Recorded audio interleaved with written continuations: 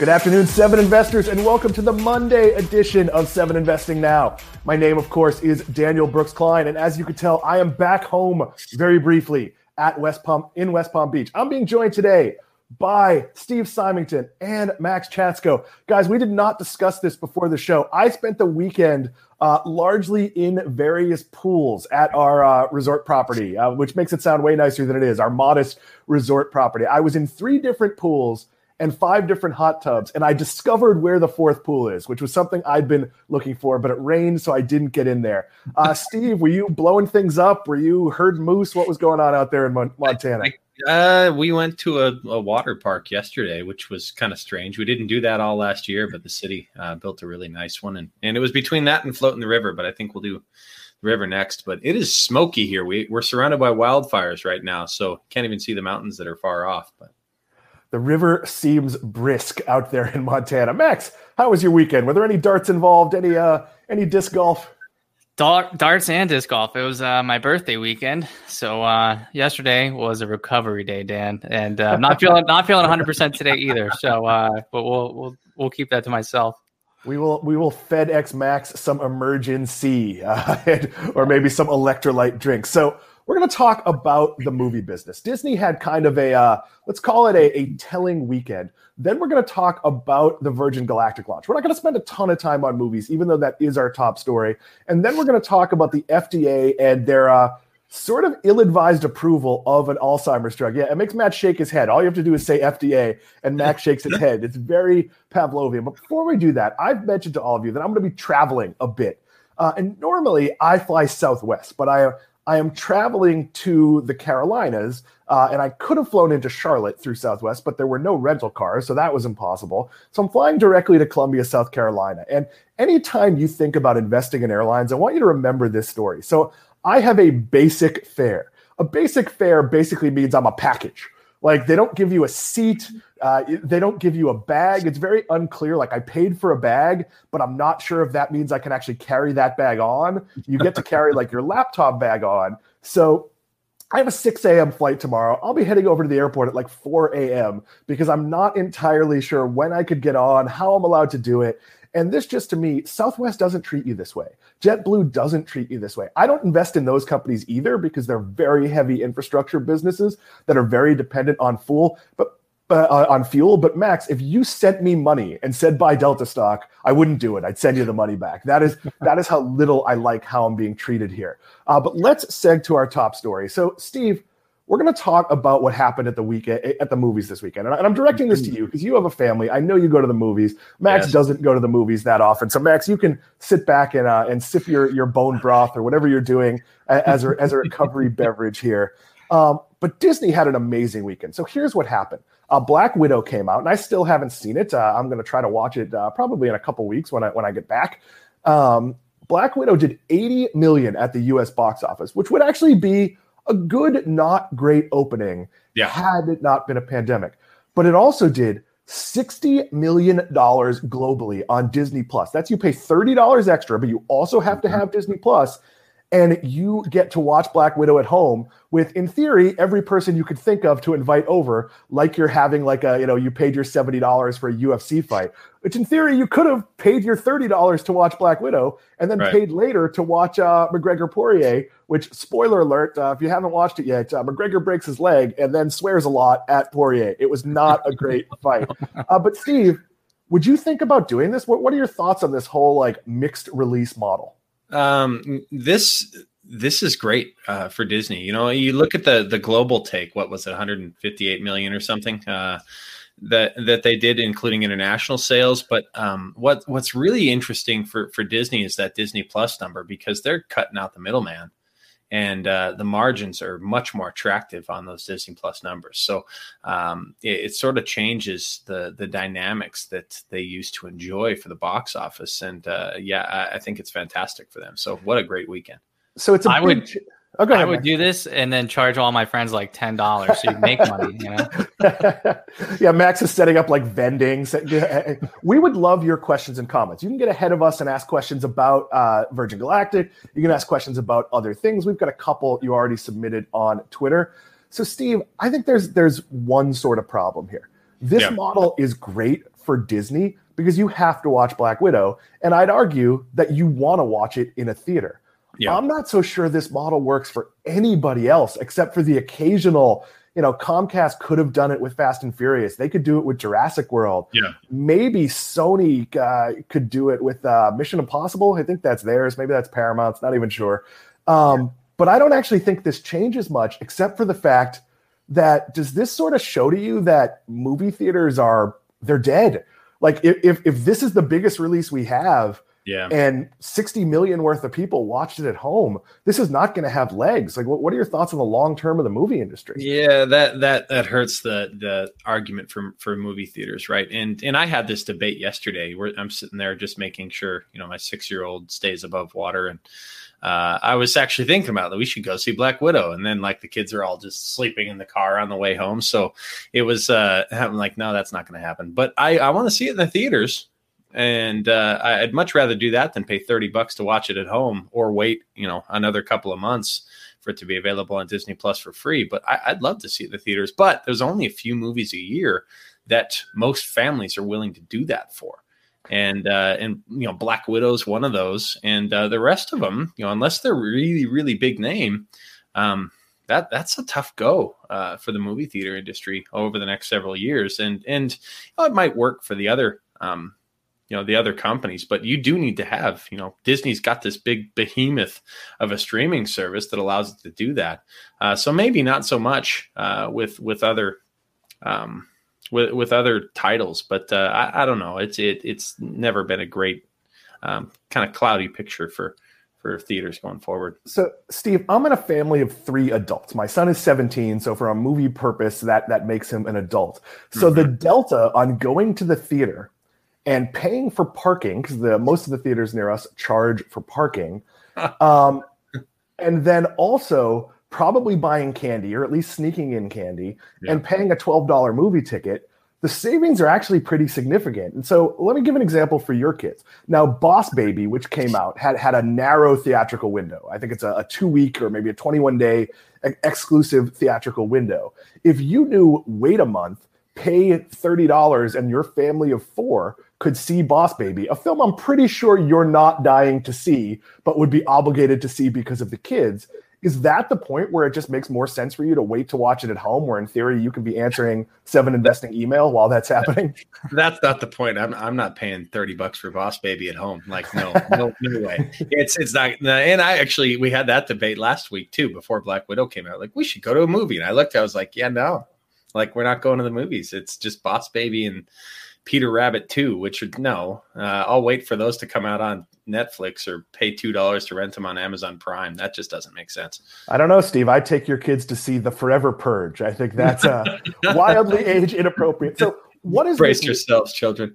What does this mean? And I'm going to go first because I literally, when we first moved to Florida, walking distance to a movie theater was an absolute factor in where we lived.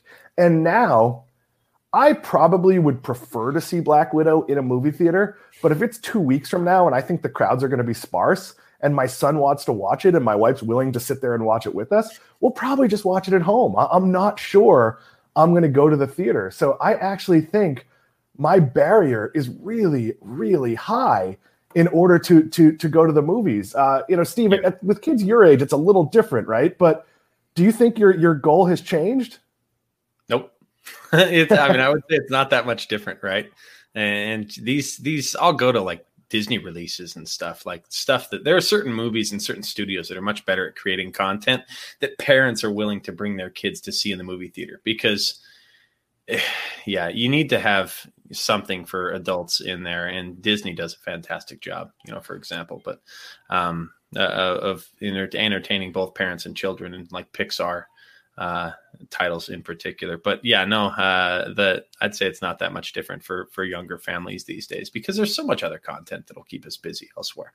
Steve, do you think this leads to Disney or maybe a consortium of Disney, Universal, which is of course Comcast, and Netflix buying some sort of movie theaters? Because I don't see there being enough movies that make sense in theaters to justify these like 18-oplexes. Whereas I think if Disney owned a theater, they could put in other experiences. They could put in virtual reality. They could even, put in a dark ride or, some sort of changeable system. Is that far-fetched, or do you think that could happen? No, that's I mean, at most a moderately cumbersome acquisition for Disney. If they're looking at buying a company like AMC, for example, or Signature or something like that. But there is precedent for that too. This Aishiji, ticker IQ in China, actually has its own small chain of movie theaters that you can actually rent, and you can play any title from their streaming library in there. And they're kind of ahead of the game in that sense. But I mean, why not at a certain point? Once you've reached a certain market cap and you can issue a few shares, or it would kind of feel like Amazon, gobbling up Whole Foods, pun intended, for $13 billion when they're a $500 or $600 or $700 billion company. I mean, that was barely a hiccup in the share count radar for them to be able to buy a $13 billion grocery store chain. And I think eventually it might make the most sense for companies like Netflix or Disney, as they just get ever larger, to be able to absorb a small number of theaters like that. Disney buying part of AMC is like me buying like the $7 water at the movies. Like, it's not fun, but it doesn't actually impact my finances. But I actually think you're going to get a Hulu-like situation, because if Disney buys, now Disney might buy, say, like the one theater at Disney Springs and a few select things and own them outright. But I think it's much more likely from a federal regulatory point of view, because if Disney was to buy AMC, they would have absolute conditions on having to devote screens to other companies and not hog all the best dates and things like that. I actually think you're going to see it be, at least Disney and Comcast working together. And that sounds weird, but they do work together in a strange way because of the Marvel theme park licensing. You also have a Disney-Sony relationship. Maybe Sony could become a minor partner in this, because I actually think theaters only make sense if you cut out the theatrical cut. You talked about how Disney Plus streaming makes more money, and here's how that works. So Disney has the leverage for a Black Widow to say, hey, we want somewhere between 70 and 75% of the first week gross. And the longer the picture plays in theaters, the more that split starts to favor the theater. It might get to 60-40 at some point, maybe even 50-50. The problem is movies aren't going to have legs anymore. So none of that makes any sense for the theaters. So of all this money that Black Widow is going to take in its first 10 days, Disney's going to get the lion's share of that. But on Disney Plus, call it 98%, because there is some small delivery charge. There's processing, there's other things that might add to a couple of points of margin away from it being a pure 100% margin. But the theatrical business looks a lot better if there's no middleman, or if that middleman is a company you own part of. And then frankly, Steve, you think for Disney, like, running theaters could be a break even if they could use it to, like, I don't know, you have a booth where you can book your theme park vacation, like all the things Disney could do. You could rotate character meet and greets. You could do birthdays. Like, I don't know. Disney's tried this before, and it didn't work that well with mall locations, not just the stores. They tried some theme parky things.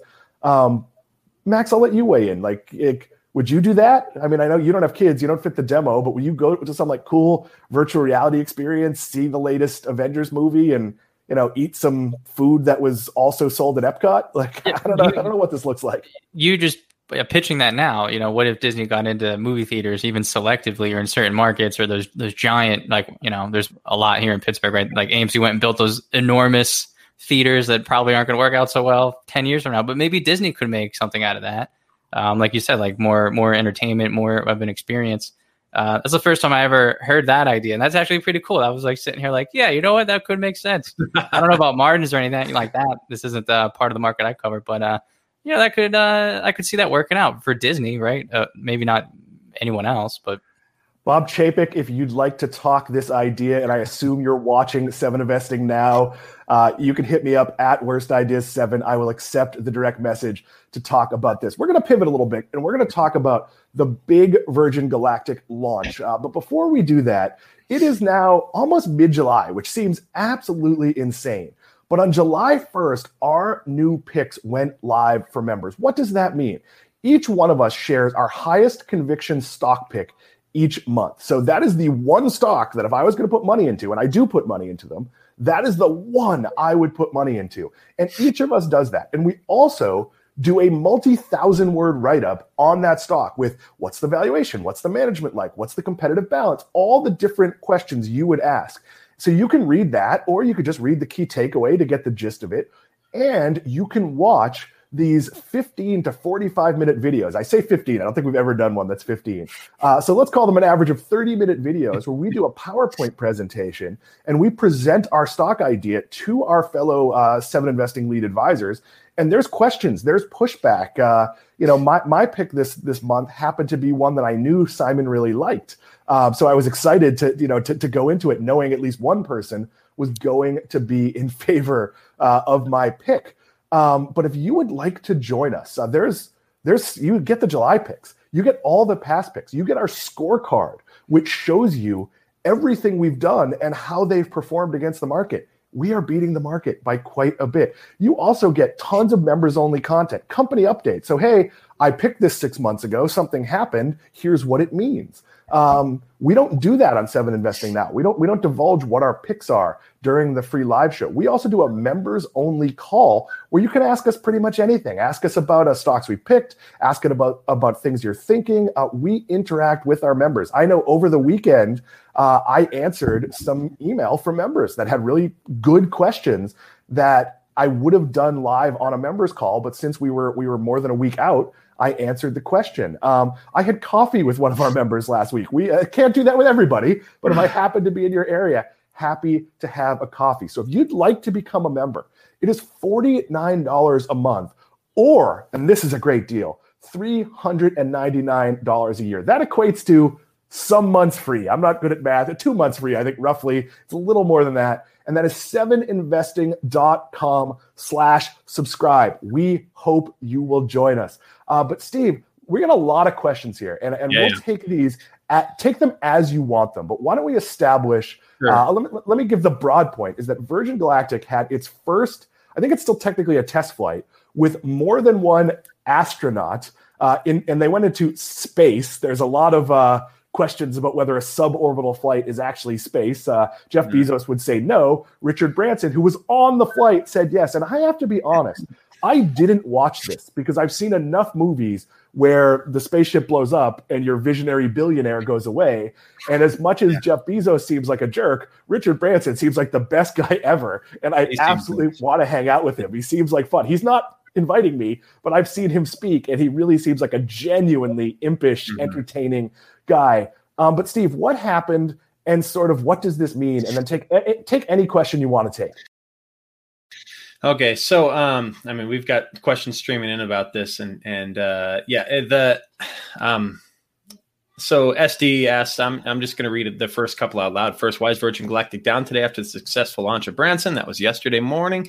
Roman says, I was pretty sure that Virgin Galactic would be up significantly this morning after Branson's successful flight, but apparently the market decided otherwise. So here's what happened. They whipsawed really hard, and they were up early this morning. If you looked at pre-market trading, they were up about 9%. And then just before the market opened, or maybe right at the open, Virgin Galactic had an SEC filing hit their website that basically disclosed that they were planning to sell 500 million in shares. And so they basically took advantage of some of that. They hoped to take advantage, I think, of some of that upward momentum in order to announce the share offering. And I think they were hoping that any negativity following the news of that offering would be offset by the positivity of the Branson flight.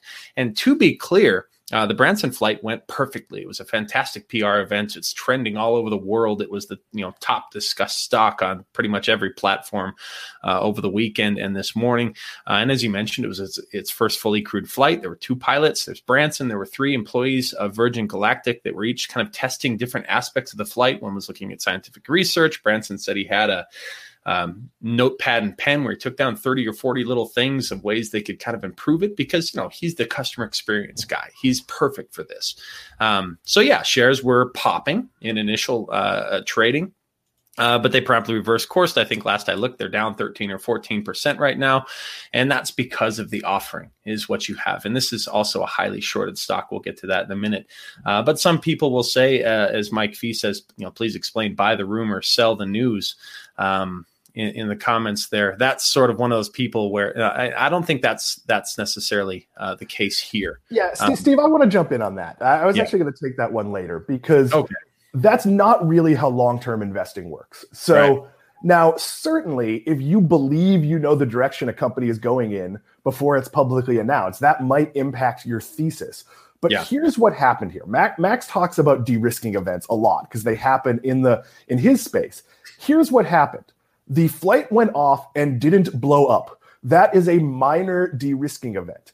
It is not the same as we're sending 3 flights a week or 10 flights a week or whatever it is, and we're starting to collect this revenue and we're starting to raise prices. So I would argue that this is an exhale, which might cause the stock to go up. The company full well knew it was going to go down when it announced a $500 million offering, but that cash is a cushion it needs. And because it didn't blow up, this isn't actually news, right, Steve? Like nothing really happened here. No, and I mean, it was widely expected that the flight would go well. You know, they've done several test flights already, and, you know, they did have a fatal crash in 2014 that was basically the earliest iteration of this ship, right? And it was actually pilot error. The pilot pulled something, didn't have mechanisms in place to prevent him from unlocking that feather, and that was just a bad situation, obviously. But, you know, everybody did kind of exhale because they're like, okay, Branson's still alive. This is, you know, and they're demonstrating like we are safety first. That's where they are at this point. And this is a later iteration of the ship. But for perspective, I mean, perspective is in order here. This isn't necessarily a bad thing. We expected them to raise cash at some point because they've got bills to pay and they have scaling to do before they can, you know, they want to be able to ramp commercial service with more than one spaceship flying. And CEO, if you watch there's basically PR blitz after this flight. The CEO, Michael Colglazer, who is himself a former Disney executive, by the way, noted in several interviews that the company intends to reopen ticket sales at a higher price. Probably my guess is around 500,000, right? They have 600 reservations at about 250,000. But they say the price will go up in the near term. And then over the longer term, they want to bring it down and make it more accessible. But they've got bills to pay, right?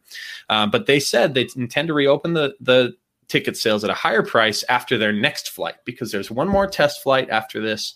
And then there is a flight with the Italian Air Force for astronaut training that will come after that before they kind of take a few months for maintenance and then launch commercial service in early 2022. So he said, basically, you know, at this point, we're looking at manufacturing where we need to pivot. We need additional spaceships. We need to expand our geographic reach. They have several deals in place for new spaceports around the world.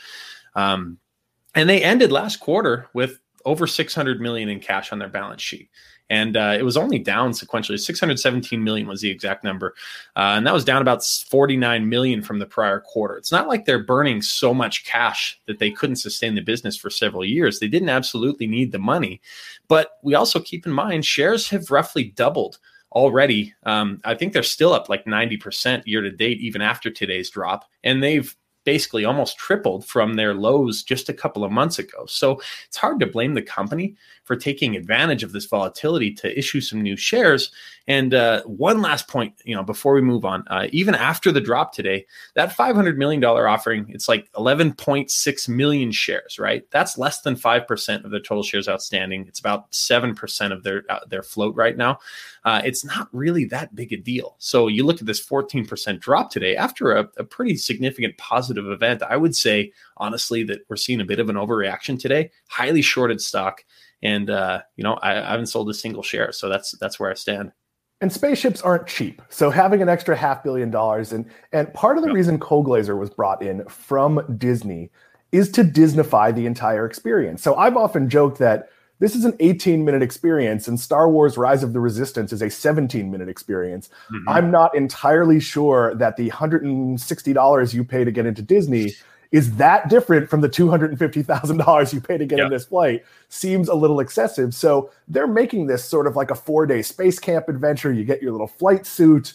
You know, all of this isn't just going to be about the flight. It's going to be about the overall experience. Mm-hmm. But Steve, do you know, and I hate to put you on the spot here. Once they get up and going, are there 4 seats? Are there 6 seats? How many people are on each of these flights from a revenue point of view? So I think there's 6 seats on each flight. They had 4 seats in the flight yesterday. This was their first, what they called their first fully crewed flight. But I believe there'll be 6 seats and 2 pilots. So basically 6 passengers. You know, if we're looking at $250,000 a piece for their first 600 seats, and then 500,000 a piece, probably, and a lot more demand, I think, than people realize. People who will be willing to pay this price in those early stages. So we'll be looking about $3 million per flight in revenue that they're pulling in. And Cole Glazer has elaborated. There's a great Bloomberg interview. I encourage you to look it up yesterday. It's about 7 minutes. Numbers check out. And I would consider, highly recommend watching it because he talks about kind of the dynamics of what to expect going forward. He says price will go up, and I think we're going to have healthier margins than you realize. So they're going to be pretty quickly ramping to a fairly positive, financial profile once these commercial launches commence. And that's kind of where we are right now. And they haven't shared margin, but if you're looking at, $1 million to operate the flight and you're bringing in $1.5 million, that's still healthy. If you can get that to $3 million and you can add some commercial payload at much higher numbers or ferrying astronauts and things like that, there is a lot of possibility here. I want to take Rahul's question because I think that's a really good one. If you want to pull that up, Sam. What would a major de-risking event look like for space? Is there any? Steve, I have some thoughts, but why don't you go first? Yeah, I would say each of these successful test flights is a moderate de-risking event. I don't know that I would call them major de-risking. I think one of the big points of uncertainty that a lot of people don't necessarily trust is how strong the demand will be when they reopen ticket sales after this next flight and at what price they will be. I think that's one of those things where they see more reservations streaming in, then a lot more people will be willing to bet on the long-term viability of the business. So reopening demand and the price point could be the next kind of big catalyst that we're looking at. And Steve, isn't this all just sort of a bridge business that, this will be part of their business? I actually think long-term the price will go down for these suborbital flights, but you're going to have everything from faster, Australia to New York travel.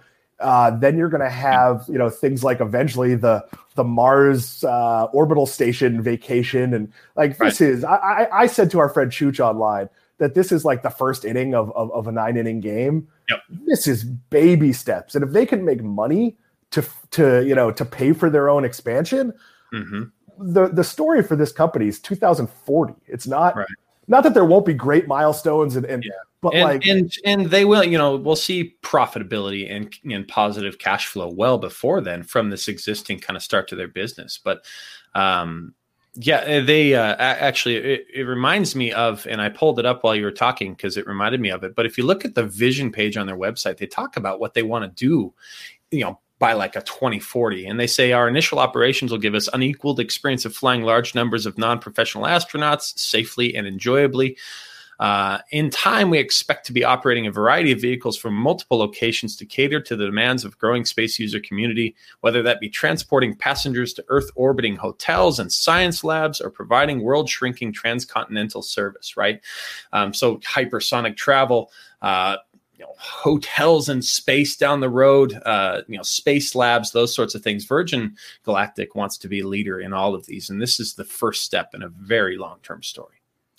Yeah, and stealing Cole Glazer from Disney was great. Naming Pluto as CFO seemed a little bit of a publicity stunt. We're going to take one last comment from Mike Fee here because I have sort of some pushback on this one. Space has lost a lot of investor confidence in the past year. The former CEO, George Whiteside's left. Chamath and Richard both cashed out their stakes, and the company completely scrapped all of those rosy SPAC projections. Previous investor presentations removed from website. Fun story, interesting to follow, but uninvestable in my opinion. So I would have felt that way a while ago. The one thing I will say here is obviously Chamath is someone we follow. He's someone really interesting, but he's also someone that likes his name in the news. Saying how much you like a company, but then you sold out your share because there were better opportunities, that's publicity hound stuff. So I don't actually follow the moves of anything like that. That's Elon Musk, playing with Dogecoin. Like this is, right. There are voices you listen to. I actually, as an investor, I have a small stake in this company. I actually went from, I don't see the business to, wow, 20 years from now, this is going to be 100-bagger. Unless they have some spaceships blow up, and that's the absolute risk. But that's a very binary event, if something like that happens. So yeah, I'm not sure how many hundreds of successful flights they have to have before their business can withstand a crash. And we know from air travel, crashes are inevitable, no matter how careful you are. Though many of the global crashes we have are because they're not careful. But Steve, speak to any part of that you like. I just stepped all over it. I mean, I could speak point to point to that actually, and I won't take too long, but I would disagree. I would say they've gained a lot of investor confidence with these recent test flights. And as far as the former CEO, George Whitesides, he is currently their chief space officer, right? He stepped aside to allow Michael Koglaser to step in and kind of usher them into their next phase of growth, because Koglaser is a Disney guy. He totally understands what they need to actually manage this experience, and George Whitesides wasn't the right person for that. So I would say there's that. Chamath and Richard did not both cash out their stakes. There's an asterisk there. A lot of people think they sold all their shares, but Chamath actually sold his personal stake in the company to fund other investments. We had a little discussion on our Slack channel actually about this, but Chamath sold, I think, the remaining $200 million in shares he owned, but he still indirectly owns 15.9 million shares through the SPAC merger vehicle that they used to take Virgin Galactic public. Chamath also remains their chairman of the board, so he is fully on board. Richard Branson actually did not cash out his entire stake either. They sold something to prop up the rest of the Virgin businesses. They sold it was like 10% of their stake to do that. And he still owns almost a quarter of the company. Did not, the rosy SPAC projections. Those previous investor presentations are still there, by the way, but they replaced them with more recent presentations that give theirs. But if you want to find those SPAC projections, they're still on the website in their SEC filings. But those are there. They pushed it back. They had a long history of kind of missing deadlines.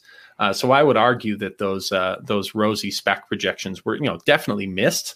But I wasn't interested in the company then because I doubted that they'd be able to reach them. Now I think we've reached an inflection point where things make more sense. So I think to Mike's point, though, it's like, there's been a lot of excitement because it's like, can they even fly these things, right? Yes. Now we've done that. And that's excitement's going to kind of fade away. I see a lot of analogies or parallels to like SpaceX.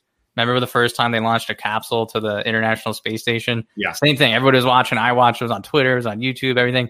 Well, SpaceX has made like dozens of launches since then. I couldn't name a date for any of those, right? Yeah. We just kind of like accepted as like, okay, they can do it. Okay, they can land rockets now. And, the expectations shift to like more of the fundamental based, okay, how much revenue are they going to get? What's the demand for this? And I'd be very interested in SpaceX if it was a publicly traded company. But that's kind of the point at which, I think if you're talking about investing in a company, I love investing in companies at their inflection points when a lot of people still doubt their stories, right? So I would love being in SpaceX a few years ago when everybody else was like, no, they'd never be able to, land those rockets. And I think it was like yesterday, they landed 2 like orbital boosters that were 10 stories tall at the same time. It was just absurd watching the video of both coming down, these monstrous structures. And, they, look a few years ago and people would be like, you can't do that. Like you can't reuse rockets in that way.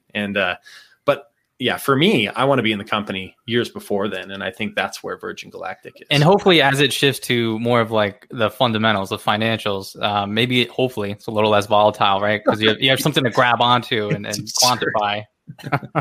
And we saw it. Look, there's a lot of people trading the news. And that's not really the story with this company. I think even some very seasoned investors that are fans of this program and are long-term investors sort of expected that, wow, something good happened. The stock was going to go up. And I think if we've seen anything, especially in these like highly visible stocks, is that the story eventually catches up, but that could take a long time. So there's going to be some point where they put out quarterly earnings that no one sees coming. Or just out of the blue, they're like, wait, we ran 50 flights and sent like 4 satellites into orbit and had a $500 million quarter and made 250 million on that. I actually think that's coming, again, with the very, very real risk of kablooey. I want to take the next to last comment to close this out, Sam, if you want to bring it up. Thanks for calming us down, Dan. Your voice keeps us relaxed. Long SPCE. Yeah, that's our goal here. That's part of what we're doing on 7 Investing now is really to tune out the short-term noise, the short-term fear. It's never fun to see some of your stocks go down. I have a recent pick that's down a little bit today, and I want to be screaming from the rooftop like, wait a minute, this company's doing well. Like it's bouncing back from the pandemic. Here's all these good things. but who cares? Why it might be doing badly because it's raining today in Florida. Who knows? Like, so our goal is to hold your hand for the long term. It's to be your conviction, your friend that, doesn't play games with it and just says we're in it for the long run. We're going to pivot to Max's What We're Watching. If you have any questions related to this, related to other parts of the show, any general investing questions, we will have a little bit of time to take them probably. But Max, why don't you do a little bit of reset? So the FDA approved a controversial Alzheimer's drug. Controversial because it probably doesn't work. And now there might be, and I don't want to minimize that. I fully understand that if you have someone in the family, that this was a ray of hope, something to be, but a false ray of hope is kind of dangerous. What's going on here, Max, and what might happen? I think you're right. So on June 7th, the FDA came out and approved a drug from Biogen for Alzheimer's disease.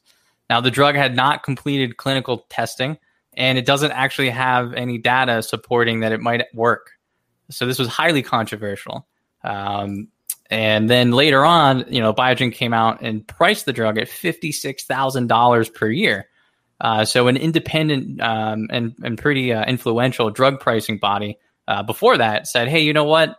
Given the data, which there isn't much, we think a fair price for this drug might be $2,500 a year.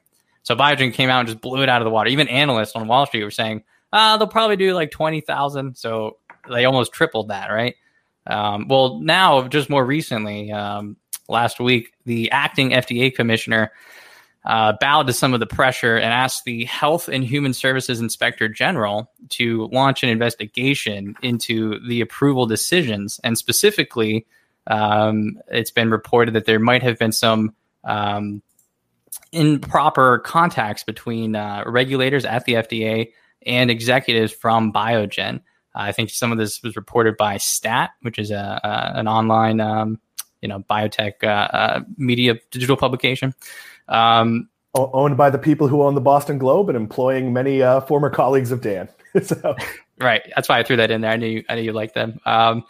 So this is just getting messier and messier, right? We had this controversial approval. Then they priced the drug to the high heavens and it might not even work. Now they're launching an investigation into like, hey, did we approve this because there was some, back channel influence campaign? Oh, and by the way, they actually also narrowed the label. So when they approved this drug, they said you can use it for all Alzheimer's patients. And even though the studies weren't completed and it doesn't work yet, they actually never tested it in all Alzheimer's patients. They only tested it in those who had mild to moderate Alzheimer's disease. So the FDA actually approved it for everyone initially.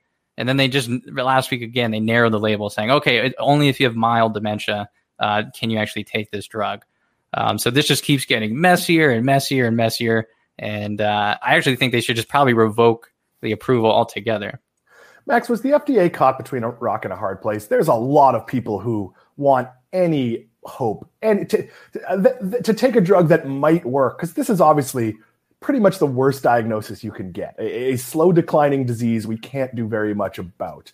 Were they just in a position where it doesn't look like it does any harm, so maybe try it in some more people to see if it helps? Well, we don't know if it does any harm either because we didn't complete testing. And there's actually signs of neuroinflammation from taking the drug. So it could cause harm in the long run. We don't know.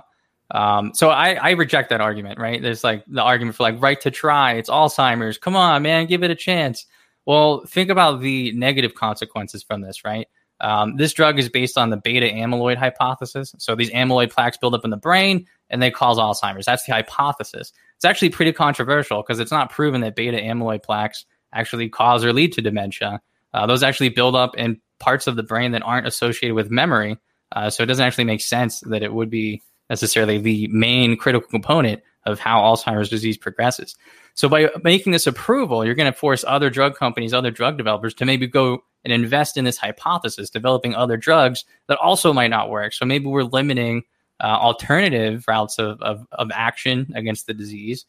So you're kind of like, you risk, channeling and funneling too much money into the wrong ideas and the wrong plays just because of this controversial approval. And again, we don't want to approve drugs that aren't safe and don't work, and then companies can charge whatever they want for them. That's not the role of the FDA. They're supposed to protect you as consumers. So I get that it's Alzheimer's, we don't have anything, but I think not approving this is way better than having approved it and then think of the prices that patients have to pay. Like the out-of-pocket expenses are like tens of thousands of dollars a year. It's a lot of money to pay for something that doesn't work. That's not how the FDA is supposed to operate. So, Max, is the FDA flawed? Like, is there a better way to be doing this? And then I want to talk about the investing angle a little bit.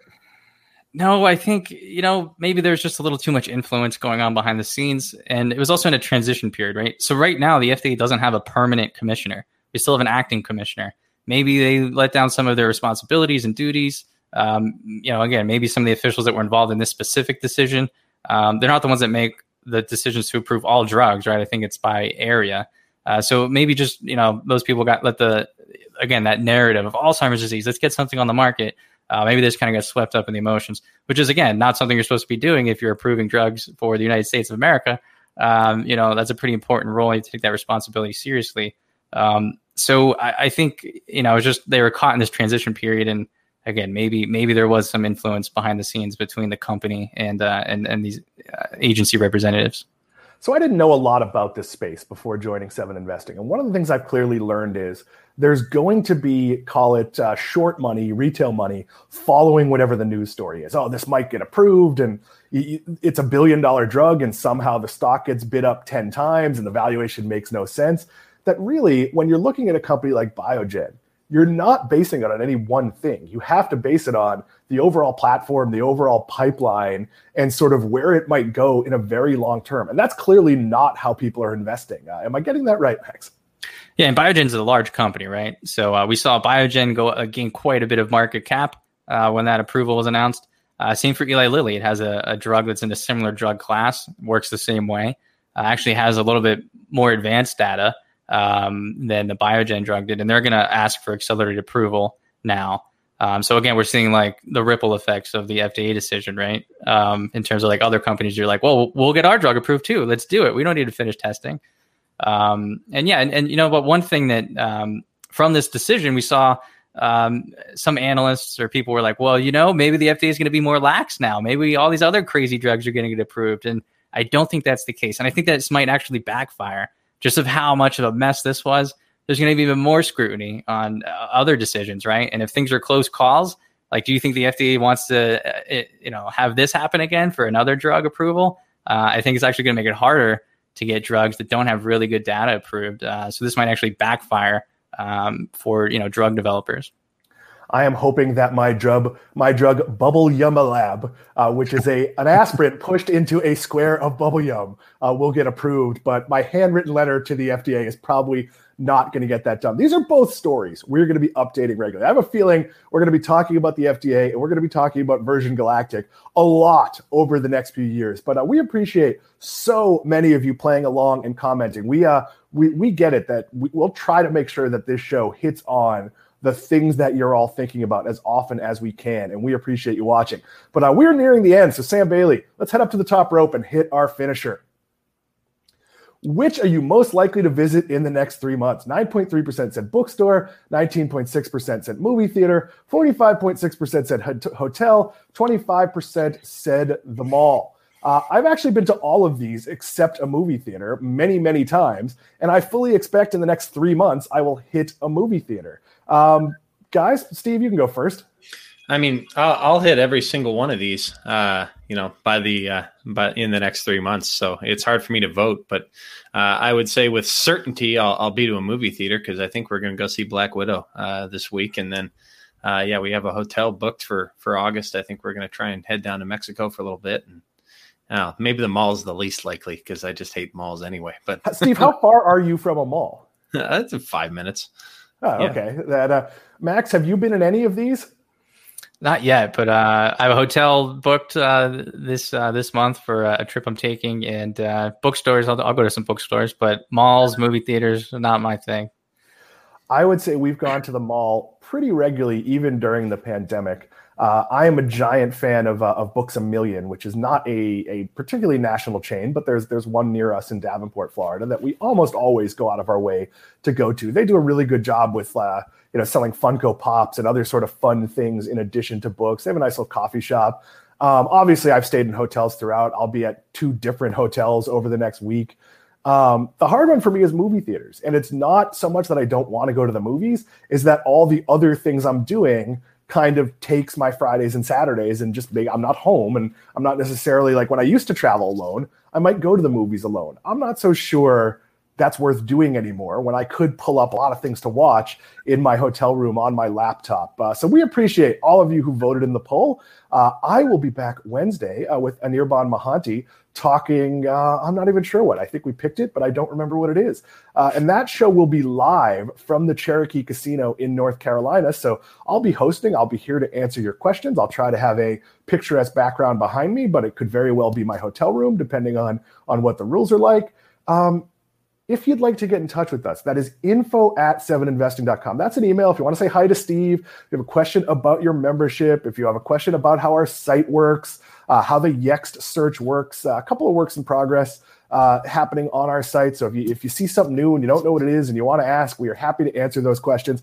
If you want to interact with us, that is @7investing. That is the number 7 investing on Twitter. We are all active on Twitter, maybe a little less so for me tomorrow because I'm going to be on a plane for part of the day, but usually very active on Twitter. So for Steve Symington, for Max Chatsko, I'm Dan Klein. Thank you, Sam Bailey, behind the glass. We will see you from North Carolina on Wednesday.